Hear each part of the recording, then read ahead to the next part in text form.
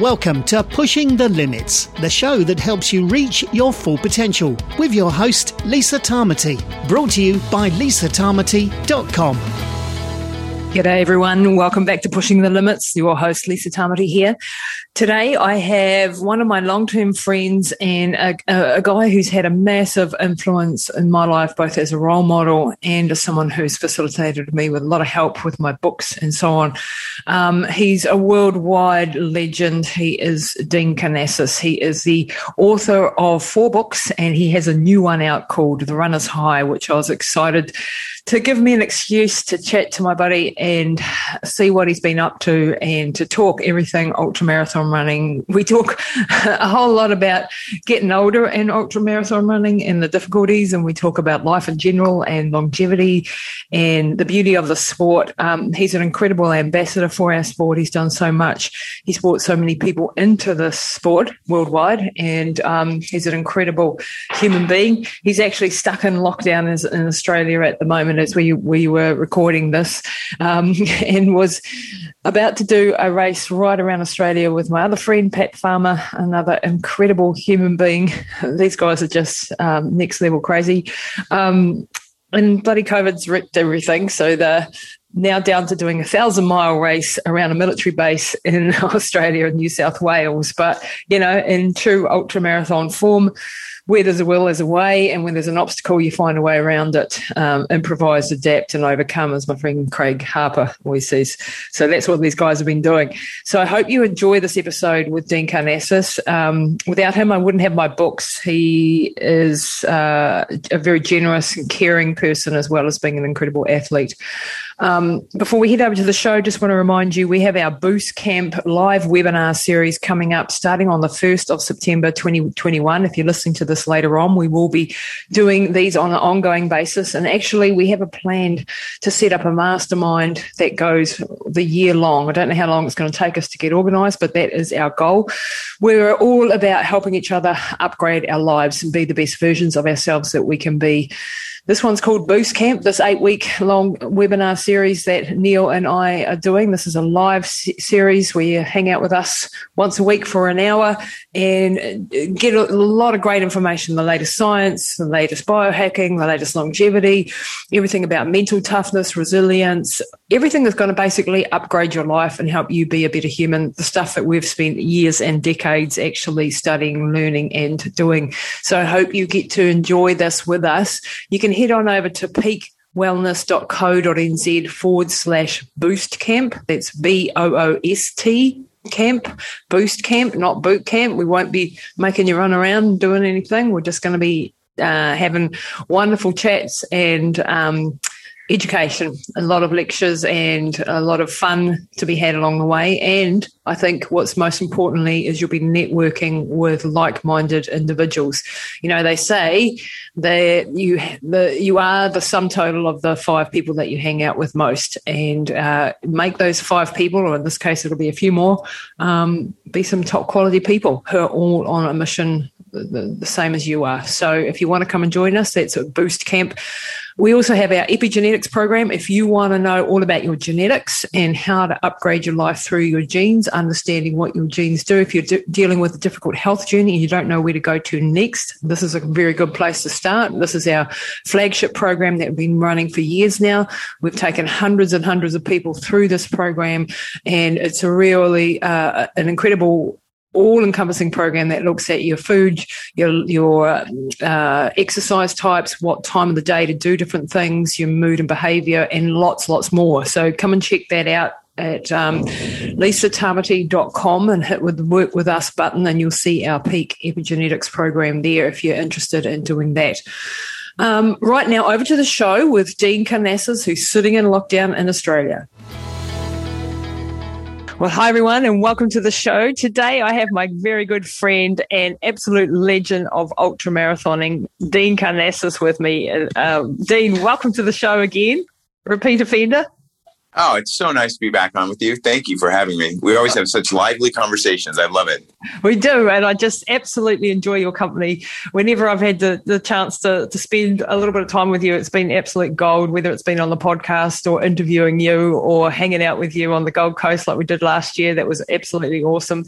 Dean, you've just brought out another book, another amazing book called Runner's High. And that's why we had to get you back on, because I want to share about all this book. But before we get into the book, you are sitting in lockdown in Australia. Tell me what is going on there.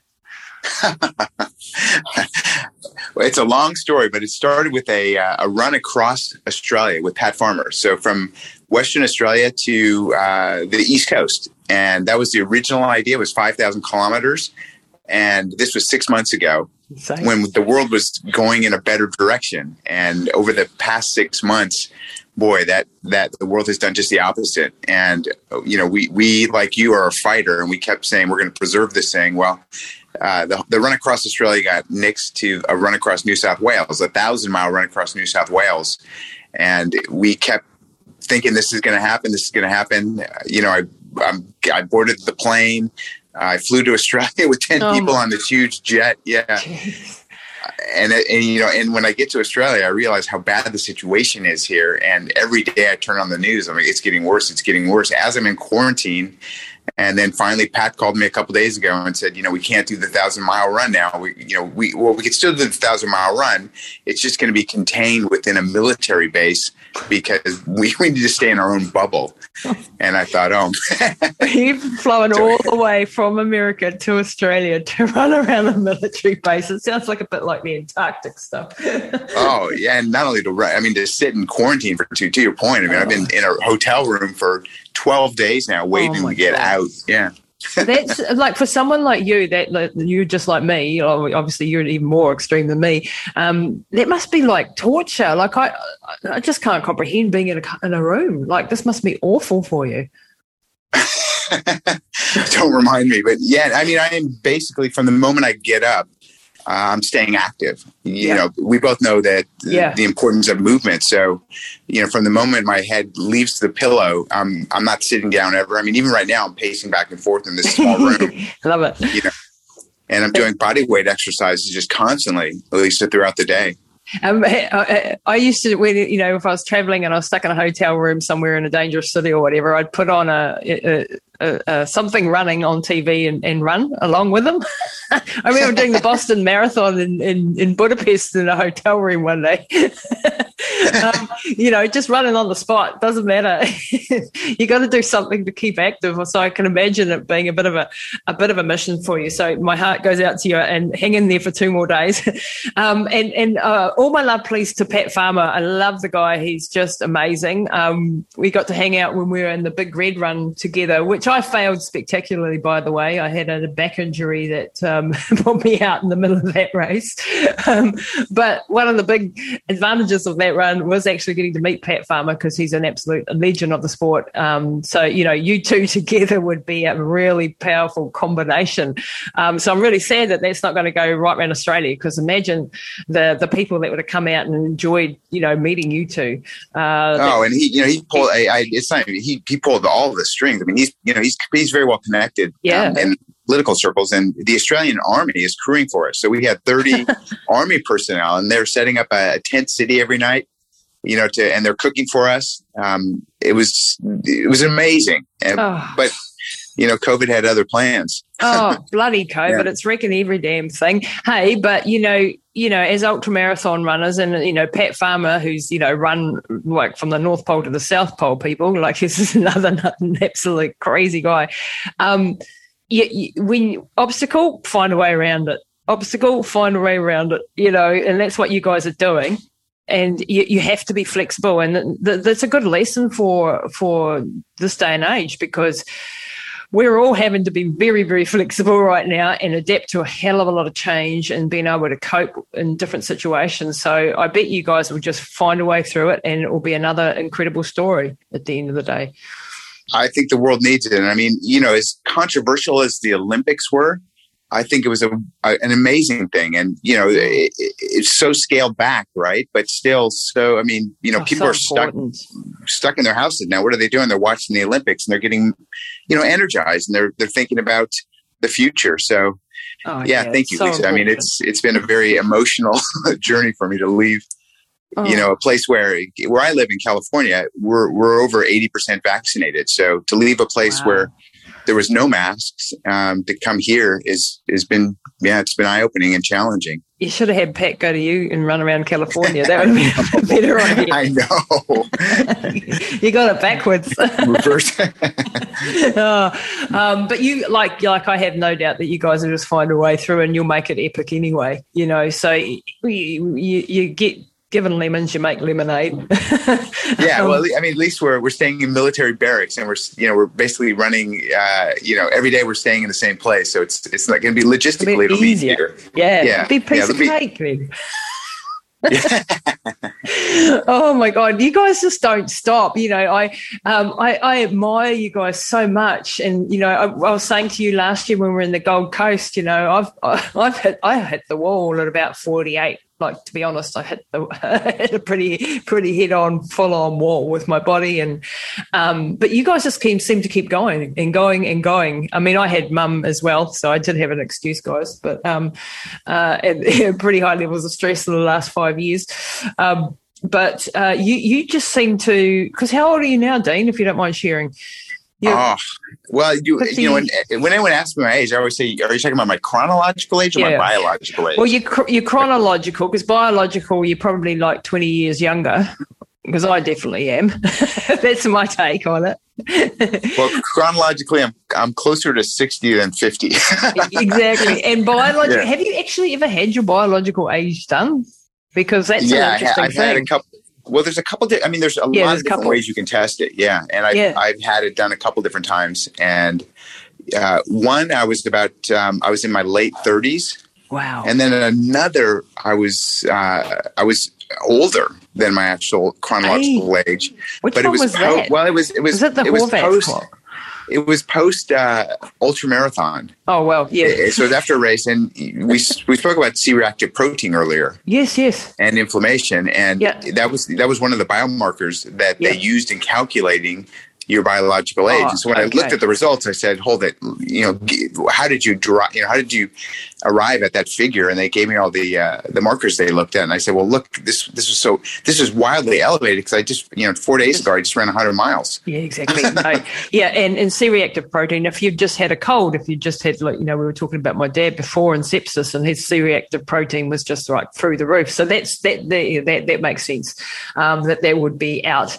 There's a Horvath clock, which is the methylation markers, which is a very good one. I've done just one very basic one, and I came out at 34. I was pretty pleased with that one. I think, at the end of the day, I think if you can keep all your inflammatory markers like your homocysteine and C-reactive protein generally under control, keep your albumin levels high, they're pretty good markers. Albumin is one that is looking at, it's a protein that your liver makes, and that's a very important one. And if your albumin starts to go too low, that's one sign that things aren't going too good. So keep an eye on all of those. I love studying all this longevity stuff because I plan to live to 150 at least. And I don't think that that's unrealistic now. I mean, as long as I don't get run over by a bus or something. With the stuff that's coming online and the technology that's coming, we're going to be able to turn back the clock. I'm on some pretty advanced stuff already now, and my mum's on more than me because obviously her needs a bit greater than mine. I can't afford for us both to be on all the top stuff. But I'm very excited. We don't need to age like our grandparents have aged. We're going to have, and someone like you, Dean, who's lived a good, healthy life, apart from pushing the hell out of your body. And, I'll talk about that in a sec. But I think, you've got the potential to live to 150, especially because you're Greek. I mean, you come from some stock. My mum's from good. And my mum is from one of the blue zones, an island called Ikaria. And I've been there, and I've met Ikaria, the island she's from, has the highest concentration of centenarians anywhere on Earth. Oh, my gosh. So you got to live to 200 then. Well, the beautiful thing about these people is that not only are they above, over 100, they still have a high quality of life. Exactly. Like they're still mobile, they're self-sufficient, mentally and cognitively, they're sharp as a tack. They're active. The one thing that they have that we don't have the luxury of is just the complete absence of stress. I mean, they don't pay attention to time.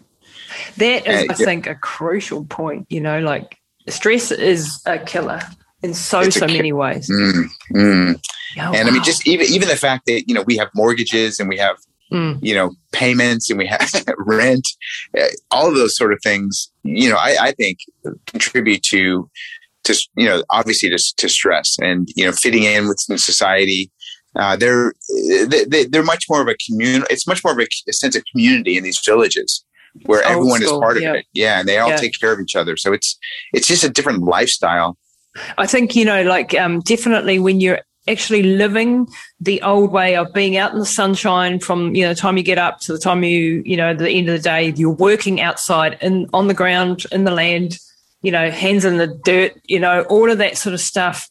Really, because I studied lots about circadian rhythms and how our eyes, for example, you see sunshine early in the morning, that resets your circadian rhythms, that's, sets the clock going for the day.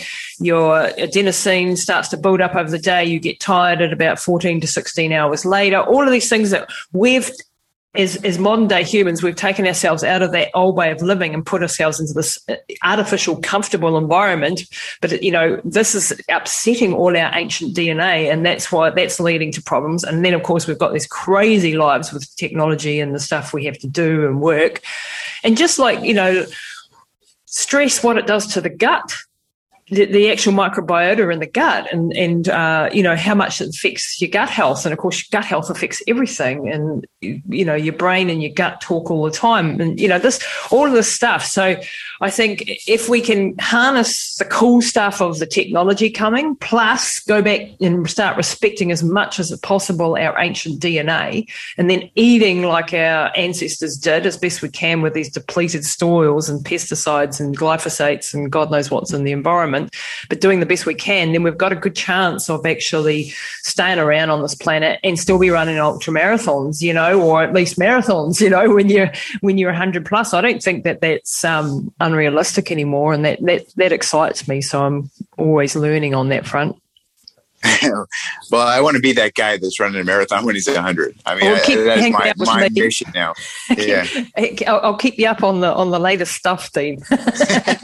What you need to be aware of. Yeah, I mean, I don't have any. People say, you must have arthritis or back pain or knee pain or joint pain. I mean, I don't have any of those things. I don't know why, but I'm so happy I get up every morning and feel fresh. Oh, that's absolutely amazing.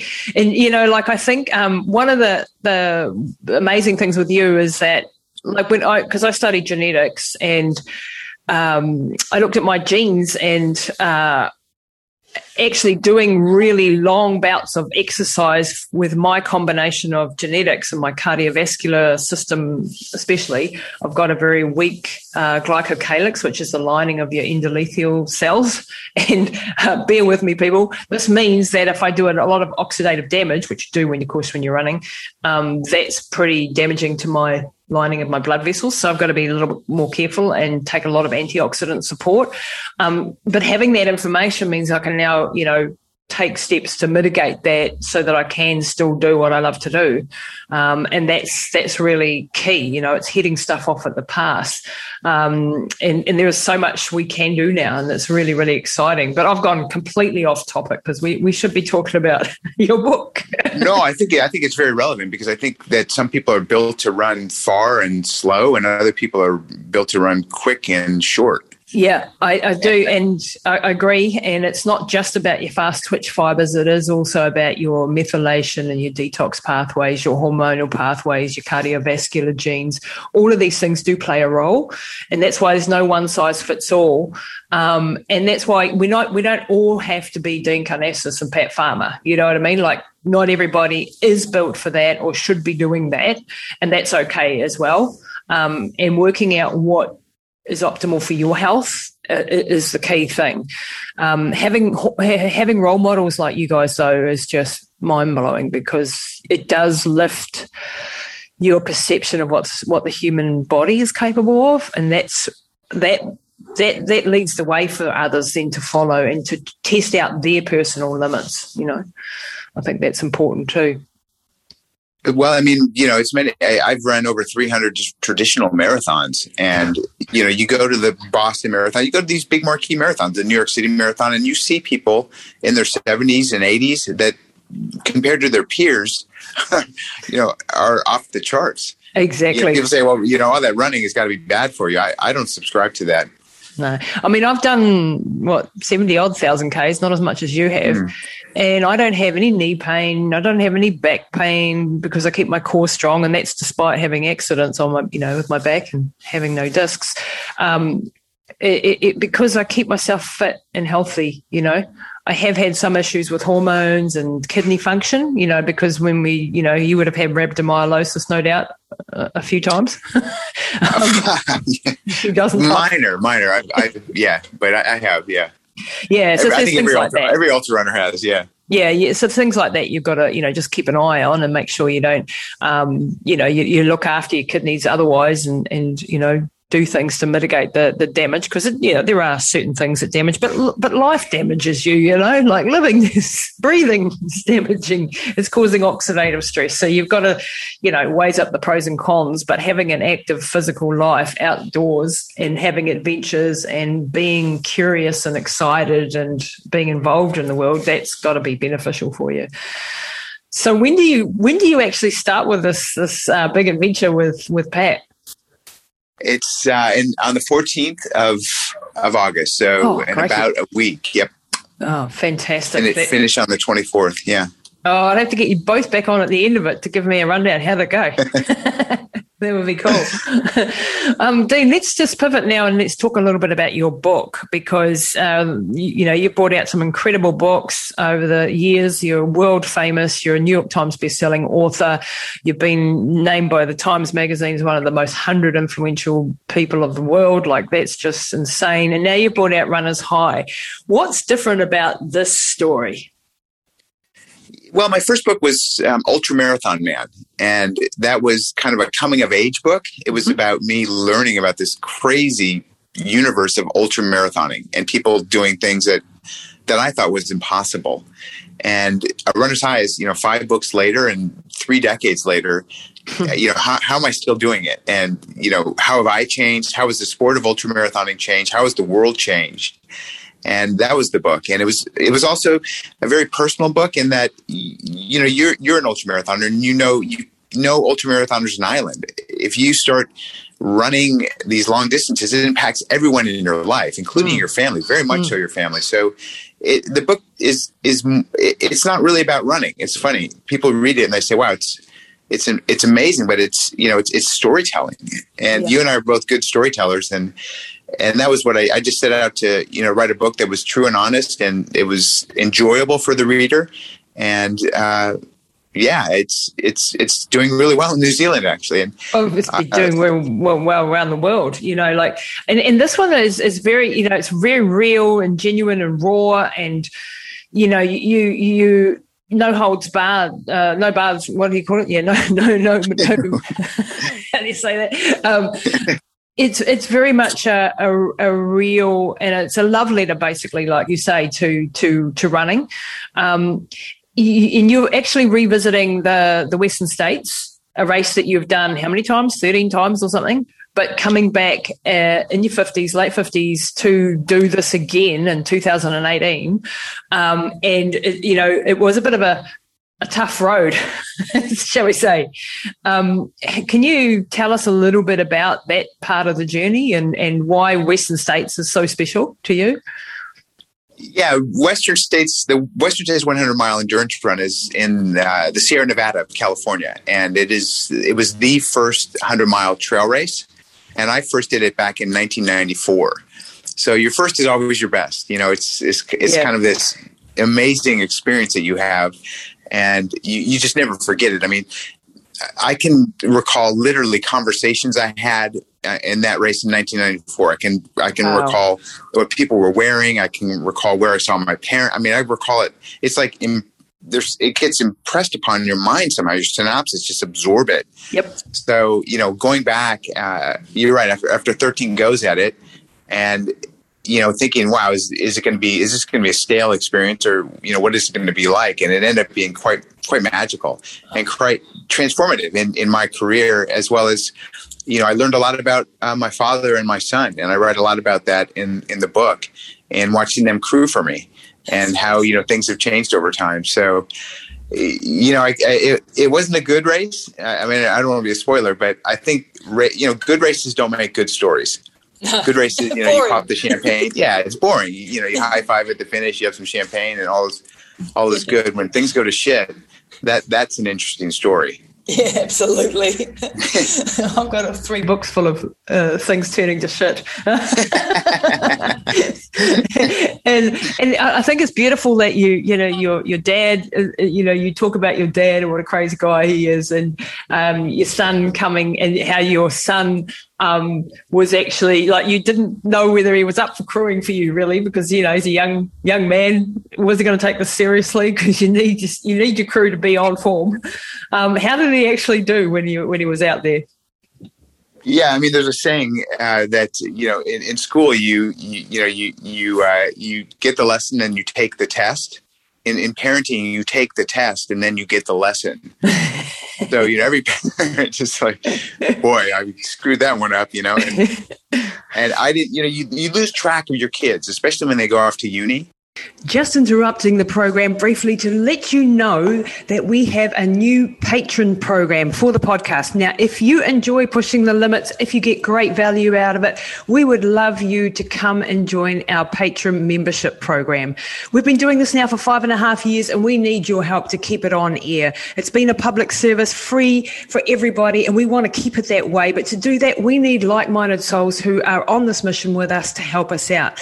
So if you're interested in becoming a patron for Pushing the Limits podcast, then check out everything on patron.lisatamati.com. That's patron.lisatamati.com. We have 2 patron levels to choose from. You can do it for as little as $7 a month, New Zealand, or $15 a month if you really want to support us. So we are grateful if you do. There are so many membership benefits you're going to get if you join us. Everything from workbooks for all the podcasts, the strength guide for runners, the power to vote on future episodes, webinars that we're going to be holding, all of my documentaries, and much, much more. So check out all the details, patron.lisatamati.com, and thanks very much for joining us. Mm-hmm. And you as a parent, your kids grow up quicker than you adjust to them growing up, and you tend to always treat them as as the guy that needs his diaper change kind of thing, even though he's 20 years old now. Yeah. And Nicholas is such a dichotomous individual, because he would complain to me when he came home from uni that his roommates were such slobs. Like I said, how do you like living with 3 other guys? He's like, oh, they're great. They're my best friends, but they're such slobs. And every time I walked past his room, I'd look in his room, and it was like a Tasmanian devil had gone through it. I'm like, your room is such a mess. And so I, when he volunteered to crew for me at Western States, claiming he knew how to do it, even though the last time he'd done it, he was 9 years old. He didn't do anything. And this time he was actually, driving a vehicle. He was like the most important support I had during this 100-mile foot race. Wow. And I just thought he was going to, it was going to be a horrible experience, that he'd be irresponsible, and he wouldn't show up and this and that. And at least it was just the opposite. Oh, he was the most responsible, so much more responsible than my dad, so much more capable. My dad's been doing this for 30 years, and my son, who's never done it, was so much better than my dad. Oh my God, that's so cool. He showed me a new side of him that I'd never seen. And that's, that's him growing up, I suppose, Yeah, I mean, I think every parent that's got a kid is kind of nodding their head as they're hearing this, because they can relate. Yeah. And I think, kids sometimes when they can be a kid, they'll be a kid, they'll be that irresponsible, but when you actually put them on the spot and expect something from them, Sometimes they come to the party if you're lucky and actually, step up to the line and actually do a good job. And obviously Nicholas did that. Yeah, I think it's more the burden of the parent to accept and to realize that this little baby is self-sufficient and capable. Yeah, and let go of the fact that you once were changed. They once were so dependent on you. They're not anymore. Like they have their own life, and they can navigate their way through the world. And it must be pretty hard to let go. What do you think it's been like for them having such a famous, crazy, extreme athlete dad? Was that hard for both of them? Because I can imagine, like, you were away a lot, you were doing dangerous, crazy, amazing things. Everybody knows you. You're extremely well known when you go anywhere. How did that affect the family in general? It's funny, my kids have never known me as anything different, Lisa. I mean, they've always known me as this ultra marathoner, and I've always it's always been a family affair for me. So my kids they've been to Australia, they've been to Europe multiple times, South America, all over North America. So I've taken them with me. When I once ran 50 marathons in all of the 50 U.S. states in 50 days. Yep. And they were along. Yeah. And I mean, how many kids, my son was 9, my daughter was 11. How many kids ever, how many people ever get to see all of the states of America, let alone when you're that age. So I think that, they just accept me for what I am. Yeah. I don't think that, sometimes I get the fan thing where people come up to me like at a restaurant, like, oh, will you sign this or that? And it's always good people, Lisa. It's like, I'm really like the people that come up to me in an airport and say, hey, I really admire you. Can we do a selfie? They're like decent people. Like I go want to have a glass of wine with this guy or this lady. And so it's not like I'm a rock star or movie star where I have all these crazy people chasing me around.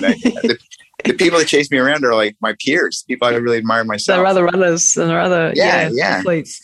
Yeah. And you know what? Something I've always admired about you too was that you always gave every single person time of day, despite. And I mean, when we did that speaking gig together last year on the Gold Coast, I was really nervous to be honest, because I was like, I'm on the stage with someone who is a superstar, and I'm like little me, right? And I'm sort of like, how the hell am I going to be on stage with you? Because no one's going to be interested in what the hell I've got to say when you're standing next to, it's like, some superstar, and you're standing on the stage with them, and you've got to do, and it was quite difficult in a way, because everybody wanted to, like the line for your books was just like 2 hours long. The line for mine was like 2 people long. Oh no! You carried yourself beautifully. I thought together we were a great pair. We kind of we complemented each other. Oh, we did. Yeah, no, you were. Yeah, and you were a gentleman. You would always throw to me and pull, make sure that I was included, which was fantastic. But I saw you take the time for every single person. You are present with everybody, and that's a really hard thing to do. It's not so hard in a book signing, but it's bloody hard in the middle of 100-miler or 100K when you're half dead, dragging yourself into a checkpoint, and somebody wants a signature from you or a selfie, and you're trying to just get your stuff together.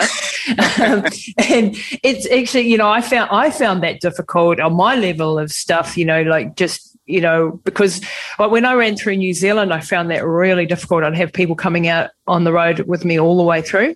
And in the preparation, I thought that would be cool. In the reality of the day-to-day grind, as because I was running, up to 70 Ks a day, I was in a world of pain and hurt most of the time, and just struggling to keep going, and very, very, breakable, if you like. And then you'd have people coming out and they spend maybe 2, 3, 4, 5Ks with you, and they're full of beans, and they want you to be full of beans and full of energy and give them the greatest advice in that 5Ks while you're half dead. I found that really, really hard because I'm actually, believe it or not, quite introverted. And when I'm running, I go in. How do you deal with that? How do you deal with that without being, because you don't want to be rude. You don't want to be, disrespectful to anybody, God forbid. But there were times on that run when I just literally had to say to my crew, I can't cope right now. I'm in a world of pain. I need some space. And they'd have to sort of politely say, sorry, she's not in a good space. How do you deal with that?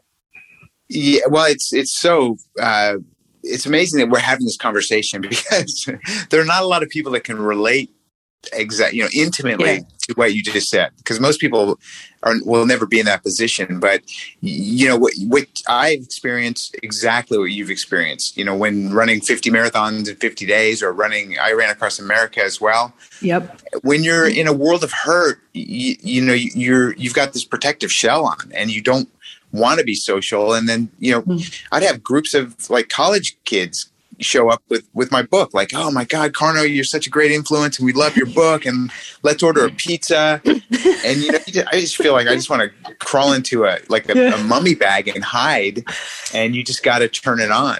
You've got to step up, hey? And it's just, they're so happy to see you, and they want to see you on. They don't want to see you, like this grovel or just dying. They want to see you strong and engaging, and it's really tough sometimes. Yeah, it's definitely really tough sometimes. Yeah, and that's why I admire that you managed to do that most of the time. You turn it on no matter in what shape you were, be able to pull it out. Whereas, to be honest, a couple of times I just couldn't. I just I am done, guys. I remember on the run through New Zealand at one time, this was not with fans. I was running for Canteen, the cancer of kids with cancer. Yeah. Oh yeah. Yeah. And I was in a miserable world of hurt one night after, running for God knows how long. I've been out there, 1,200 Ks or something at this stage. And I had a 13-year-old boy was sent into my room to give me a pep talk, who he was dying of cancer, or had cancer, and he was there to give me a pep talk because I was crying, and I wasn't able to get up and run the next day. And he came in and told me how much it meant to him and to his peers, and what it meant to him that I was undertaking this journey. And that was a real lesson in get over yourself. You're not dying of cancer here. You're not a 13-year-old with cancer. You just have to run another 70 Ks tomorrow. So what? It's a good perspective. And I did get up the next morning and go again, and that was like, yeah, come on, so funny, some funny but really touching moments, where you are a human. And it's very easy, when you go to a speaking engagement or whatever, to be what you're meant to be, a professional. But it's bloody hard when the chips are down and you're in the middle of a race to do that. So I really always did admire that about you. And for you, and what I also admired was that it didn't matter whether you came first or last in a race. And, with the Western States, it was a struggle. You never shied away from the fact that today might not have been your day and you're having a bad day, and you weren't embarrassed about that. I've had races like Pat, with Pat Farmer's a classic one, in the middle of the Big Red Run, where I was just falling to pieces. I was going through some personal trauma at the time, and my back went out, and I was just in a bad place, and I was embarrassed because I had failed at a race. At that stage, I was in that mindset. Now I look back and go, well, give yourself a break. But how do you cope with that? How do you know when you don't do what the fans expect you to do on that day? It's, to me, it's just your ego, and totally ego. Yeah, there's such an ego thing. And let's be honest. I mean, when you're a public figure, your failures are public. Like you don't fail in silence, quiet, and just kind of DNF and walk away and live to race another day. I mean, you DNF and people are taking pictures of you, and exactly. It's on the internet. Like, oh, this guy crashed. Yeah. But in the end, what can you do other than just do your best? You're human. All of us can only just do our best. So my commitment now is like, when I stand on the starting line, I'm going to give it my all. Like I'm not going to leave anything on this course. Like I'm just going to be the best that Dean can be. I'm going to try my hardest. And the only way I'm going to fail is if I don't try my hardest and don't give it my all. Oh, I love and that. when you go with that mindset, it's no matter what happens, you're doing yourself a service. Yeah, and you're a winner still. Like this is such a powerful message, I think, for young people listening, because often we don't even try because we don't want to risk embarrassing ourselves and risk failure and risk looking like an idiot. And what you were saying is, just forget your ego, sit that to the side and go, I'm going to give it all today. And if it isn't enough, it isn't enough. And that's fine. I'll learn something out of it. And it's a journey that I'm on, and I'm going to be the best I can be today. And that's such a powerful story of perspective and resilience and leaving the ego at the door. I did struggle with that when I was younger because I had some pretty spectacular failures and they really hurt, they really hurt where you take a long time to sort of go, do I want to do that again, in the public eye, so to speak. And you've just always just been, if it was a good day, it was a good day and on to the next one, if it was a bad day. Yeah. I mean, I think bold failures build character. I have to be honest. Success builds character, but so does failure in a more profound way. And, and I lean into every emotion that I have, either success or failure, sorrow or regret, all those things that happen when you have a bad race or a bad day, those emotions, I want that full emotional range. It just makes you a better human, I think. Not to shy away from those deep lows where you're just crushed. I think that people that try to avoid that are really missing out. Yeah, wow. Yeah, it's painful and it hurts, but it builds your character in a profound way. Wow, that is so deep, actually, because we're often taught like push down your emotions and keep them in a box and be a professional and keep going and, keep calm and carry on type thing, which and it has its place as far as, when you're in the middle of a race, you've got to keep your shit together and compartmentalize stuff and be able to function. But I think it's also very important to experience the pain and to, the grief, the pain, the whatever you're going through and the happiness. That's another thing. I would get to the end of a race and it didn't matter how well I'd done and what I'd just achieved and how difficult it was. I remember like doing one in the Himalayas and a friend coming up to me afterwards, and it was a 222K race and, extreme altitude, had a hell journey to get there, all sorts of obstacles. I get to the finish line and he's just like, wow, you're amazing. It's incredible. I can't believe what you just did. If I hadn't seen it, I wouldn't have believed it. And I just went, no, so-and-so was faster and there's a longer race. And, you know what I mean? And I didn't integrate it. And he just went, for crying out loud, can't you just take this one to the bank and actually bank it as being a success and a huge win? And I really took that to heart. And now I pat myself on the back when I do even a little thing good, because it reinforces that neural pathway in my brain that tells me this was great because I just got a little reward, rather than you're never good enough. Because that's what I was telling myself before. No matter what I did, it wasn't enough. And now I've flipped that script around to go, hey, you managed to do up your shoelaces and get to the end of the road today. Well done, And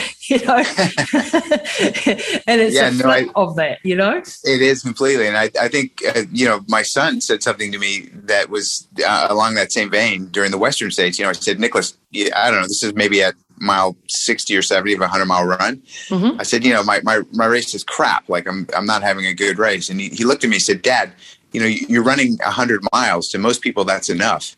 Yeah. and it put it in perspective that, although with all these super elite athletes, doing this, that to most people that hear about anyone running 100 miles, they don't care if you came in first or last. They're just, exactly. Man, 100 miles. They don't care if your time was 15 hours or 50 hours. They're just so blown away. Blown away by it. Yeah. Exactly. And I think that puts it, because when we hang out, because, you are the sum total of the people that you hang out with, the top 5 as the saying goes, and that can have a negative connotations as well as positive. It can be the fact that you think if you're hanging out with the 5 top guys in the world, then you're going to be not looking too good. You know what I mean? But if you're hanging out with just the average person and you're doing something this long and this incredible, for most people, that's just like, huh? Humans can do that, I did a speaking engagement yesterday in Auckland, and the people were like, but that's humanly impossible. Again, it isn't, and there's actually thousands of us that do this stuff, and they're like, what?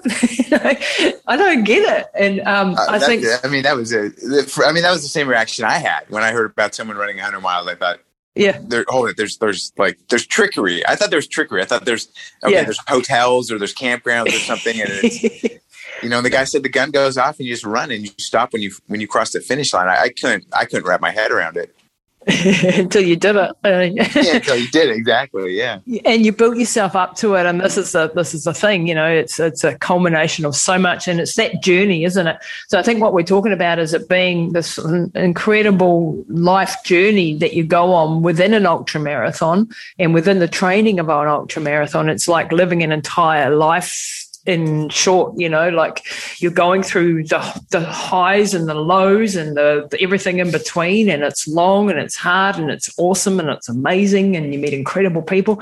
It's everything that you go through in life, but just on an intensive time scale, if you like.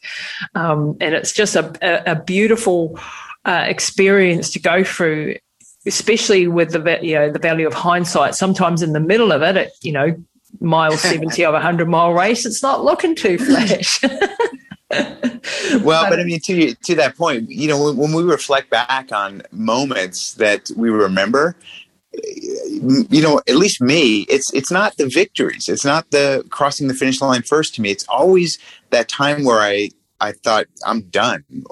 This is it. I can't get out of this chair. I'm trashed, and somehow getting through that really, really tough moment and carrying on. That's what sticks with you. It's pretty weird. At least with me, those are the moments I remember when I reflect back on my career. It's those horrible moments that I somehow persisted. And you're so, when you look back, you're proud of yourself that that when, one of the biggest values, and I've seen this with, my story with mum and unfortunately recently with my dad, is that when the shit hits the fan, like it did in those two situations, I knew that I could step up to do everything within my power, and that I was a fighter. I knew that I was a fighter, and that I knew that I would fight till the bitter end, whatever the outcome was. And that's a really good thing to know about yourself, because you need to know that when things are down, what character do you have? Who are you when, all the niceties of our world are gone? What are you capable of? And you learn to be able to function when everyone else is gone, and that's a really powerful lesson that ultramarathoning teaches you, I think, in decades of this sort of hard work. And that's why athletes, I think, whether you're employing athletes or you're going into business with other athletes, you're more likely to have someone who's willing to fight through the tough times than if you just get someone who hasn't ever experienced any sort of discomfort in their life. Then they're not liable to be able to push through and be as resilient. I think that's what I'm trying to say. No, and I agree with you completely. And I often wonder if people have those character, those values, and that's what draws them to ultra running, or if ultra running instills those values. I mean, I remember coming home from a run one time, and my neighbor was fetching up the morning paper, and he saw me, running back to my house, and I'd run like 30 or 40 kilometers, and he said to me, doesn't running hurt? And I said to him, it does if you're doing it right. And he looked at me like, you hold it. I do everything to avoid, difficult Pain. things that hurt. And I'm like, I embrace it. Yeah. So it's just a different mindset. Yeah, and if you have the mindset of wanting to always avoid all sorts of pain in life, then you're not going to experience very much. And when you're in a tough situation, you won't be able to cope because you won't have experienced any sort of pain. So the more that you had to struggle, the more strength you develop from that. The old proverb, strength comes from struggle. Is valid in all walks of life. So unfortunately, this is the way our world is set up. If you seek comfort all the time, you're actually going to be in deeper shit somewhere along the way and not able to help yourself because you haven't learned to fight, and you haven't learned to push through and to deal with a certain level of discomfort and a certain level of pain. And I think that's a really, really valuable thing to do. Like every day I try to experience some sort of discomfort or pain, whether it's cold, whether it's pushing myself mentally, intellectually, whether it's pushing myself physically, doing some intense extreme exercise or whatever the case may be. Every day I try to do something that either scares the shit out of me or pushes me in some way, because then I know that I haven't gone backwards that day. I've probably learned something and gone forward, and I've strengthened my body and my mind in some sort of way, shape, or form. Yeah, but I mean, I think you're an exception. I think most people just try to take the path of least resistance and avoid difficult things and avoid pain. I mean, I think we've built our world around comfort. I mean, having every comfort available and removing as much discomfort and pain as we can.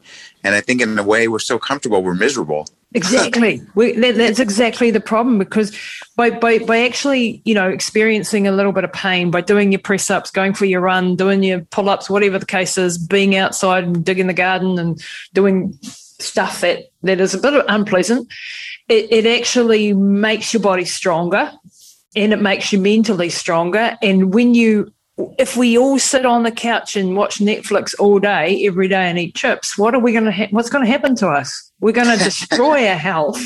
We're going to just be so, and this is, I think I'm scared for the younger generation that they haven't actually, we grew up, we're roughly the same age. You're a couple of years older.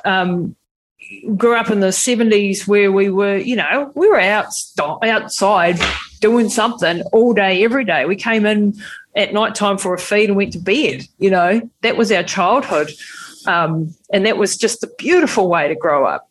We were cold, we were hungry, we were tired, we were happy. and well, you're right. And we viewed we were playing, right? It was, we were exercising. I remember riding my bike, just everywhere. Yeah. And I never thought of it as exercise. It was play. So, kids don't play that way anymore, unfortunately. No, and it's a scary thing for them, because we need to teach them, because again, it goes back to sort of respecting our ancient DNA. And that's what I think, that's another thing that ultramarathoning does, or, even trekking or adventuring in any sort of way, shape or form, is that we've come from stock that used to have to build their own houses, cut down their own trees, do their, chase animals, whatever the case was, just to survive. And then we now have it all laid on for us. We're in lovely houses. We've got light all day, all night. We've got food at every street corner. And our ancient DNA isn't just set up for that, and this is where all the problems come. And we could go on a complete rant, which I often do on this podcast. But coming back to your story and your runner's high, what do you think now, looking back at this incredibly long and prolific career and this incredible journey that you've been on so far, and I do think that you've still got miles and miles to go, what are some of the biggest lessons that you've learnt along the way on this 30-odd year journey that you've been on? What are the biggest takeaways from ultramarathon running? I think that it's the little moments that are the most priceless. It's not the moments where you're meeting, like I read about meeting with First Lady Michelle Obama. Wow. Yeah, that was great. And it was, and it was amazing. And, incredible and everything else. But, it's the little moments of, having a moment with a crew member or your family that you reflect on and laugh about. So it's those things to me that are most priceless. And, the other thing with ultramarathoning that, I've certainly learned is that it's a journey. To me, it's a passion, and it's something I've committed my life to. And, staying true to the person you are, there's value in that. Even though it's just running, Lisa, it's nothing hugely intellectual. I'm not winning Nobel Prizes. I'm just a runner, but that's who I am. And I'm staying true to that. I'm going to do that to the grave. Yeah. And I think that in that there's a simplicity, and I think there's some magic in that. Oh, absolutely. You know what you were born to do, and you say it's only running, but actually you're a teacher, you're an author, you're a person who empowers others. You're doing all of that in the framework of running. So, you do a heck of a lot more than just running from A to B, You've influenced an entire generation worldwide, I hope you know. Without you, ultramarathon running would not be where it is today. So I think you're doing a little bit more than just running yourself, and this is the power of books, and this is the power of storytelling, and it's the power of having such a unique character that is so charismatic and draws people in. And those are all the things that you've managed to take.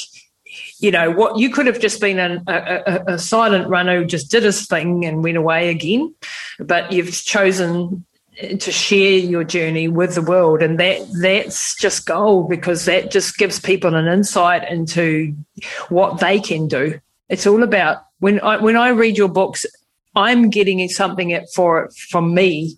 And everybody who's reading those books, it's actually, yes, we're hearing Dean's story, but we're actually going, maybe I could do that. Maybe I could try that. Oh, yeah, I've experienced that. Oh, yeah, this is the conversations that are going on in people's head when they read those stories. And that's why they have such an intimate connection with you, and why, even though it's weird when people come up and ask you for an autograph or whatever, they feel like they know you, and they do know you, because I got a message from a guy. Every time I think, wow, this is really laborious writing these books, and maybe this is my last book. I got a message from a guy a couple of days ago, and he said, I was planning on reading a couple chapters of your new book before I went to bed. And he said, 5 hours later, I finished the last page. And then he said, and then I got up. I just had to go running. And I thought, wow, then the book worked. If it motivated him to read the whole thing in one sitting and get up and go running, then it's worthwhile. Absolutely. And when you read, I read books voraciously, and the list is long. I'm usually reading about 10 books at a time. And when I'm reading, I am distilling the world's top people and their entire experience. I get to absorb within the space of 10, 15 hours of reading their book.